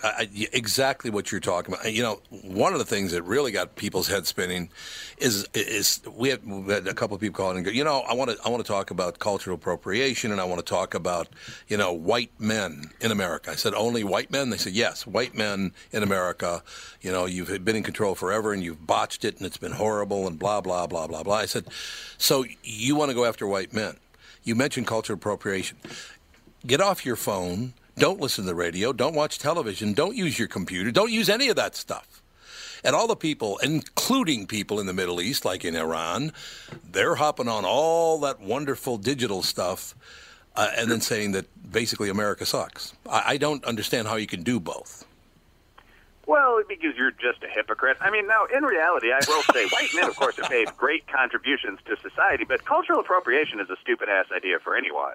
Exactly. If you're talking about this from a Northern European perspective, an Irishman or a Scotsman or whatever, it is cultural appropriation to be a Christian or to engage in farming because those things come from the Middle East. Right. So, no one takes this idea seriously. Cultural appropriation is literally just a way to look woke. If cultural appropriation were a real thing, if you actually want to take this seriously, if cultural appropriation were a real thing and you're using the standard academic definition, no one could do anything. Whites couldn't eat sushi. Blacks couldn't eat tacos. Even if you use that kind of narrower definition that is breaking it down to it's rude to take something from a group you once oppressed or warred with, that still would block, say, 75% of everything, rather, if not 100%. I mean, the USA fought shooting wars with Japan and Mexico, actually. Mm-hmm. Yeah. So that's pretty much where the idea stops. But if you want to take it a step further, I mean, cultural appropriation logically wouldn't just seem to apply across racial lines. I mean, so can you listen to anything invented by any oppressed group? I mean, country music or hip-hop come from poor communities. Electronic dance music comes from gay communities. So anyone trying to actually do this would wind up with just the bowl of unseasoned potatoes that their black or Irish ancestors would have eaten 400 years ago. And nobody's going to do that. What they're going to do is point at one or two highly visible things like white party girls with dreadlocks and attempt to act like they're making a social statement, but they're not. No, absolutely true. How is life, by the way? Professor Will is with us today. Kentucky State University, historically black institution. You're a black man in America today. Is it worse for you because you want to tell the truth? No, not really.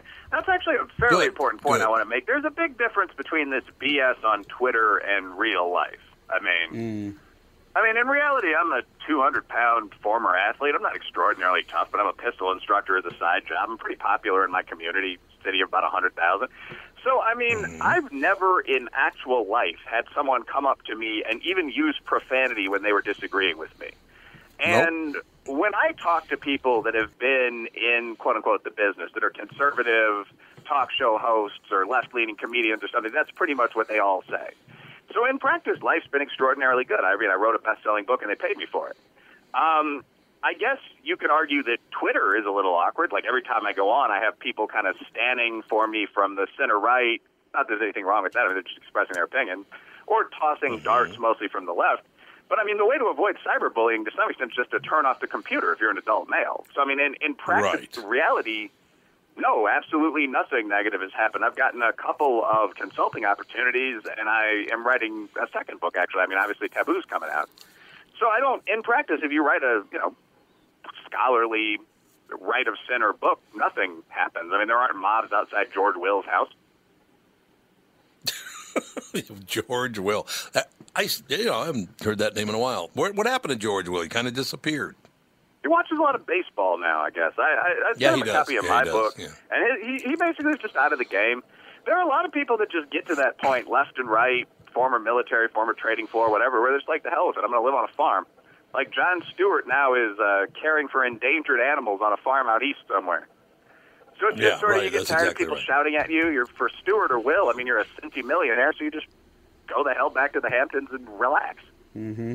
Yeah, that's exactly my what the situation is. I grew up on a farm for the first 18 years. I moved to the city, and now my family's going to be moving back out to South Dakota in probably 10, 15 years, because it's just, things are just, there's less crime, there's less pollution, there's less hate. No, I mean, I think that's it's interesting because it's a cycle. Like when I was a kid, I mean, first of all, I grew up in a city. I grew up on the south. I was born on the south side of Chicago. Grew up on the east side of Aurora. But still, those are kind of like the working class, real human neighborhoods of those cities. And I kind of couldn't wait to get out and go to a competitive college, join the Army, or move downtown to the bright lights or whatever. And then as an adult, after you've been in the game for 15 or 20 years, you're often disgusted with it. Yeah, you just want to relax and watch your vegetables grow.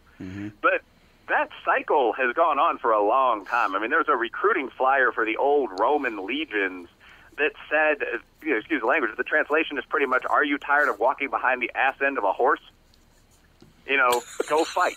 And that's pretty much the pitch for a lot of militaries today, not to mention every modeling agency and ad agency in a big city.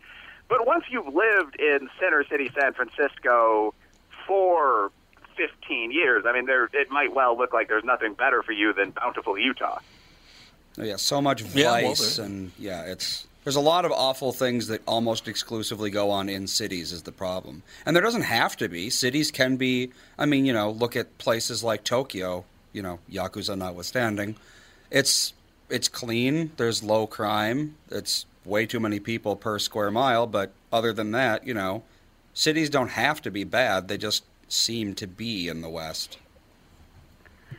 Yeah, I mean, I think the response to that, like the city boy defense, because I'm still mid-30s. I mean, I've moved from Chicago to like a state capital city that's pretty big.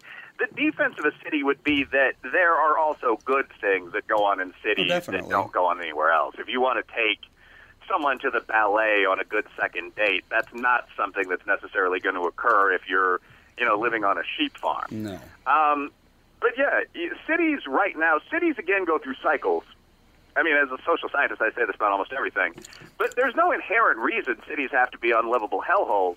But there are certain patterns. Like if you have a city that has a high population of poor individuals, and that has a lot of ethnic diversity, which can produce fist fighting and robbery and so on, and that has public transportation that allows people to go across the city, has any of the things our cities have, you also need sort of a strong law and order leader, or the city is going to kind of descend into chaos. And you saw in urban areas exactly that happen between kind of the 70s and the 90s. We really liberalized policing. Rent control was instituted, so you had essentially Section 8 housing in the best buildings. And crime went up, 500, 600%. Oh, yeah. And then you got the Giulianis and so on that came in there and toned that down. But now you're seeing a rise of crime again. Crime's up about 15%. So obviously, during the peak of a high crime cycle, that's when you're going to see most people get the hell out of the cities. Right. Yeah, that would make total sense. How much time do you have? Because we're at the 15-minute mark. I don't want to keep you too long, but I'd love to talk to you more if you have time. Well, I have a class at 1, so I'd have to get out by like 12:55 if that works for you guys. It does indeed. If you don't mind, we'll take a very quick break. Be right back, and we'll do another 7-8 minutes. Is that right? Yeah, sounds good, guys. We'll be right back. More with Will right after this. Tom here for Sabre Plumbing, Heating, and Air Conditioning. Right now, Sabre and Bryant are teaming up to offer 0% financing for 36 months when you buy a new Bryant furnace. This is the perfect time to replace your old furnace with a new trouble-free, energy-efficient furnace from Sabre. And when you buy Bryant equipment, you're getting one of the most trusted names in the industry. This 0% offer is available for a limited time. Call Sabre Plumbing, Heating, and Air Conditioning to find out more, and please tell them that Tom sent you. Sabre and Bryant, whatever it takes. Northern Metal Fab, right off the interstate in Baldwin, Wisconsin, is a custom job shop specializing in large-scale projects. Northern Metal Fab is now hiring for all positions, including welders, painters, and inspectors, to provide quality craftsmanship to their customers. Northern Metal Fab is growing, and their growth is your opportunity. Northern Metal Fab offers competitive pay, excellent benefits, and more. Apply online today at nmfinc.com. That's nmfinc.com. Northern Metal Fab is an equal opportunity employer. Ladies and gentlemen, releasing January 28th, next Tuesday, Taboo 10 Facts You Can't Talk About. Will Riley with us, R-E-I-L-L-Y, of course. We've talked to Will before about all these things, and it's wonderful because I have a hard time. Well, I will tell you this, Will. Over the 35 years that I've been on the morning show in Minneapolis and St. Paul, because I do tell the truth and I will not lie and I will not suck up to somebody. I just don't do those things. I grew up in the inner city, very, very tough neighborhood. 3 of my uncles were murdered. I mean, one of them thrown off a building. So I didn't grow up with that white privilege that I love to talk about, even though I'm a white guy, right? But I also never, ever saw the things that these people were talking about. The neighborhood in which I grew up, a lot of Catholics, black people, and Jews. That's who were in our neighborhood. You know, it was back in the 60s. I'm a few years older than you, Will. Let me just put it that way. So what they do now here in Minnesota is if they don't like something that I say, they will write in a newspaper that I'm racist, homophobic, and sexist. I'm all those things. Of course, I'm none of those things, but they're trying to do as much damage as they possibly can. Have we always been like that in a society? Well, no. The idea of political correctness and all this modern whining and complaining is a relatively recent thing, and it's actually a negative side effect of a positive reality, which is that society's gotten a lot better. In the 1960s, even in the North, you didn't have to look too far if you wanted to find real racism. I grew up in a pretty similar integrated neighborhood. I mean, we had African Americans, Irishmen, Italians, Hispanics. And I mean, my association with racism would be someone trying to beat you up because of your race. Exactly. But that is dramatically less common. I actually wrote an article about this for Commentary the other day, where I looked at the actual numbers on interracial crime, not the panic on either side. And there's very little. I mean, African Americans make up about 14% of the country, commit 15% of attacks against whites. Whites are even less racist. Whites commit less than 20% of attacks against blacks. Whites make up 60% of the country. So in the absence, I mean, obviously the USA in the North desegregated around 1926, the South 1954. So if you just don't have old school racism, I mean, I can't imagine the last time a cross was burnt in Center City, St. Paul. You know, what you do is try to read. I mean, we're laughing because it's a ridiculous idea. But that's what racism is. I mean, racism is the Klan, it's the Muslim Brothers. You have none of that in a typical working class suburban community. So what I think you've seen a lot of on the political left is the redefinition of words like racism. So when people talk about subtle racism, what they're talking about is systems like the SAT that produce slightly different results for different groups. People talk about white privilege, meaning whites are 10% more likely to be upper middle class. People talk about cultural appropriation. You know, my white girlfriend shaved the side of her scalp. We've moved standard deviations in the technical sense away from racism being those guys are chasing me with a stick because I'm Italian. And I think that's good, but we also can't allow the word to be redefined. Racism means what it always did. It means the Klan, so on. The reality is that now there's a lot less racism. We don't need to pretend there's the same amount of racism by changing the definition of the word. This is also true for a ton of other things, by the way. I mean, rape, hate crime. I mean, those words have definitions in the law for reasons, and I think that we should be able to say, hey, things are better now. Yeah, one thing people never mention when they talk about hate crimes is that, so when you ask the average person, you know, think of a hate crime, they're going to think of someone beating someone close to death or murdering someone or something like that, you know, setting fire to their house. But the vast, vast majority of hate crimes are like things like intimidation or race-based insults. Actual violent hate crimes are extremely rare in this country, but they're conflated with everything else. Yeah, that's so amazing. If you quote that point, that's an excellent point. And this is a common statistical trick, by the way. You'll see now that so many people on both political sides have some basic statistical training. People just combine things. Yep. So the National Organization for Women, I mean, my girlfriend's fairly feminist. We got a mailer from them the other day. And she got irritated with me because I broke down one statistic on there. It said last year, something like 1.5 million women were killed, brutally abused, physically abused, or verbally abused by their male partners. Yep, there it is. And none of those things are good, but there's a big difference between you yelling at your wife after work and you chasing her around the house with a kitchen knife. Yeah. So the way you get those statistics is that, you know, 1.4 million of those incidents would be verbal abuse and 50,000 would be physical abuse. And you get over to the far left corner and there may be 500 murders. Oh, yeah. It's a tragedy, of course, but that kind of numbers gaming is really, really common, especially in this kind of social science space. It's extremely common.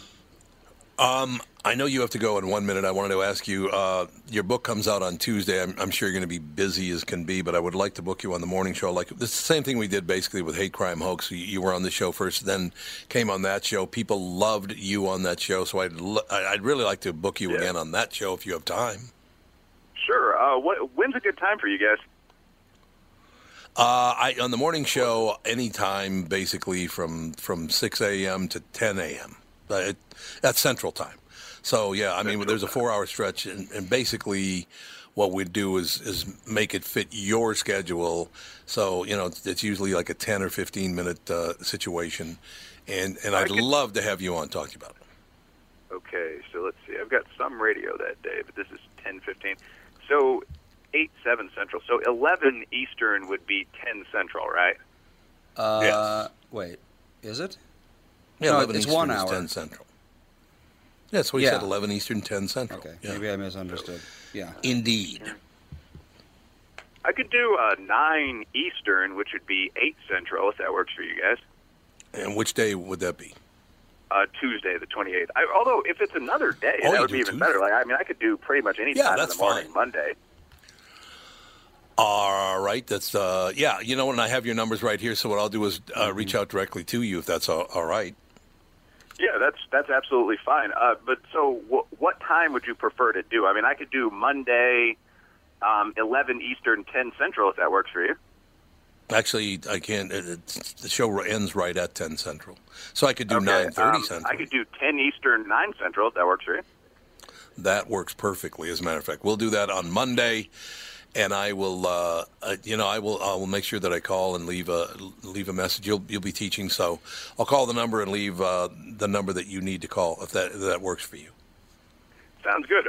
What's your email? I can just email you, and we'll set this up, actually.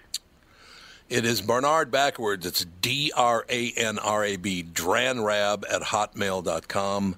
It is just Barnard backwards is all it is, like Barnard College backwards, dranrab at hotmail.com. DRANRAB at hotmail. Okay, I'll shoot you a message and confirm that date after class. But yeah, I look forward to doing it. I always enjoy talking to you guys. Well, you're a hell of a guest, and I couldn't agree with you more, and all the best to you, Will. Thank you for your time today, sir. You too. Thanks, brother. Have a good day. Bye. You too. Bye. Isn't that amazing, Andy, that a man that smart understands this is all BS? And he was trying to tell people it's all BS. This whole thing, that the racism is rampant. No, it isn't. That's not racism, as he pointed out. As he said, nobody's being dragged behind a truck. The last time that happened was that, I think it was Mr. Bird was his name, I think, dragged behind the pickup truck in the Deep South.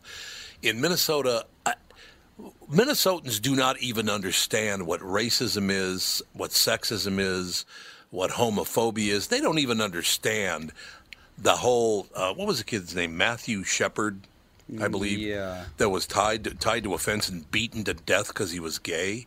That's homophobia.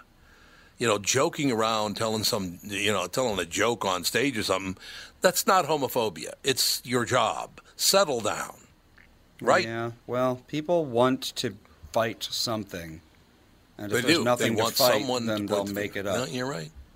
That's a good point, because that's what they want to do, is they just... Well, do you think, Andy, that it's true that people want to be a victim? Well, yes, I think so. I don't think there's any question about that. I want to be a victim. I want to make sure that everybody understands. See, in my brain, because of the way I was raised, I guess, by my mother, the last thing I want to do is ever admit that you made me feel bad. Well, society has made victimhood into a position of power, and people want power no matter what. People will do literally anything to get power.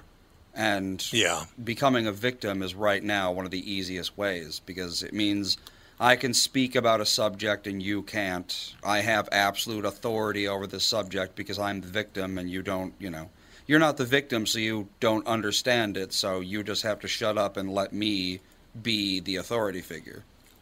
Isn't that amazing that people actually believe that? Yes, they certainly do. They do. They believe that all this hatred exists. And what you're doing, by the way, by claiming that, you're creating it. You're not making it better. You're making it worse by lying about it. That's what his first book was. It was about hate crime hoaxes. Yes. Hate crime hoax. Hate crime hoaxes. I didn't even realize he's only 35 years old. My God, I know. He has achieved quite a bit in his life, don't you think? Man. Some people are type A. Yeah, no question about it. I am not one of them. Indeed. No, you're not. You're definitely not a type A personality. There's no getting around that. There's no way that you're a type A personality. I love seeing Wilfred Riley's name. Will Riley, Professor Riley from Kentucky State University, a black college. We need more people like him, because I think, and I'm very serious about this, that people of color need to, particularly black people, by the way, need to be very careful, because if they can find a group that protects them better than you do as a black person, they're going to walk right over you to get there. They're going to throw you aside like there's no tomorrow, because that's what they've always done. Mm-hmm.